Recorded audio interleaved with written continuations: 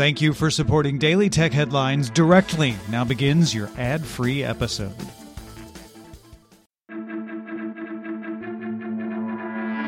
These are the Daily Tech Headlines for Friday, March 11th, 2022. I'm Rich Straffolino. The Russian news agency Interfax reports that Russia's Prosecutor General's office filed a petition to recognize Meta as an extremist organization. While Facebook is blocked in Russia, this designation would effectively criminalize Meta's operations in Russia. This comes as Meta confirmed it temporarily changed enforcement of its community standards to make allowances for forms of political expression that would normally violate our rules, like violent speech, in Ukraine, Russia, Poland, Latvia, Lithuania, Estonia, Slovakia, Hungary, and Romania.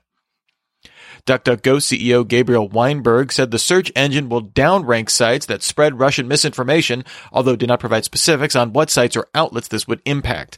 The company already paused its relationship with the Russian state-owned search engine Yandex. Bloomberg sources say DD Global halted work on an IPO on the Hong Kong Stock Exchange after the Cyberspace Administration of China informed the company its proposals to protect customer data were inadequate. In December, DD announced plans to delist from the New York Stock Exchange and pursue a Hong Kong IPO.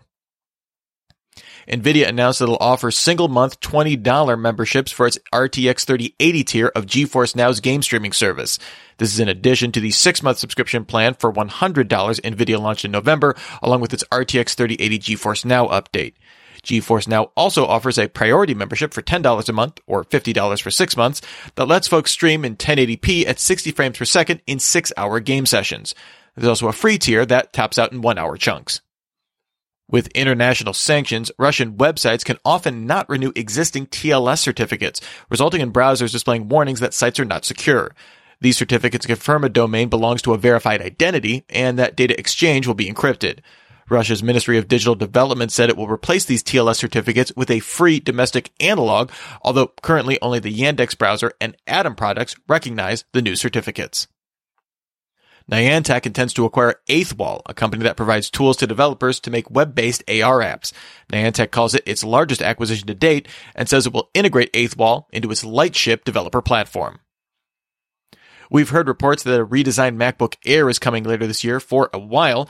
Now, 9to5Mac sources say this laptop will use a new M2 Apple Silicon chip based on Apple's A15 SoC with up to 10 GPU cores. 9to5Mac sources said this chip will also be used in a new Mac Mini. We talked about that yesterday. This chip will also be used in a refreshed 13-inch MacBook Pro, and Apple reportedly discussed internally dropping the Pro moniker for the device. Meta announced Oculus Quest 2 users will soon be able to sync Oculus Move workout data with Apple's Health app. The integration will roll out next month, and Meta says it's looking at integrating other fitness platforms.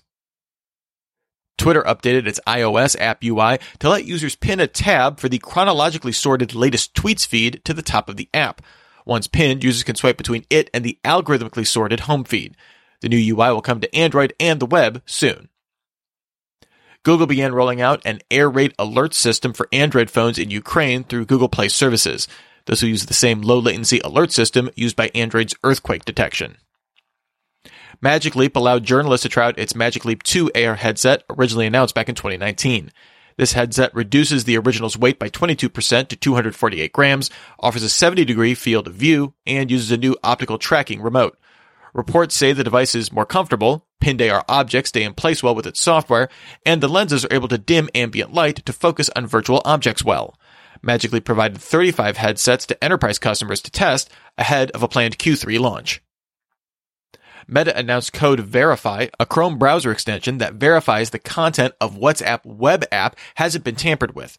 This works by automatically comparing a hash of code in the browser with the hash held by Cloudflare. The extension doesn't read messages, and no data is sent to Cloudflare. A Firefox extension is coming soon.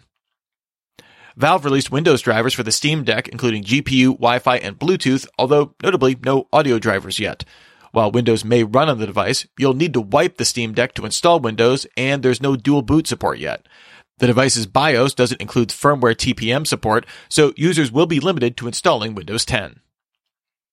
Microsoft rolled out its Office.com and Office Windows app redesign for business and school users.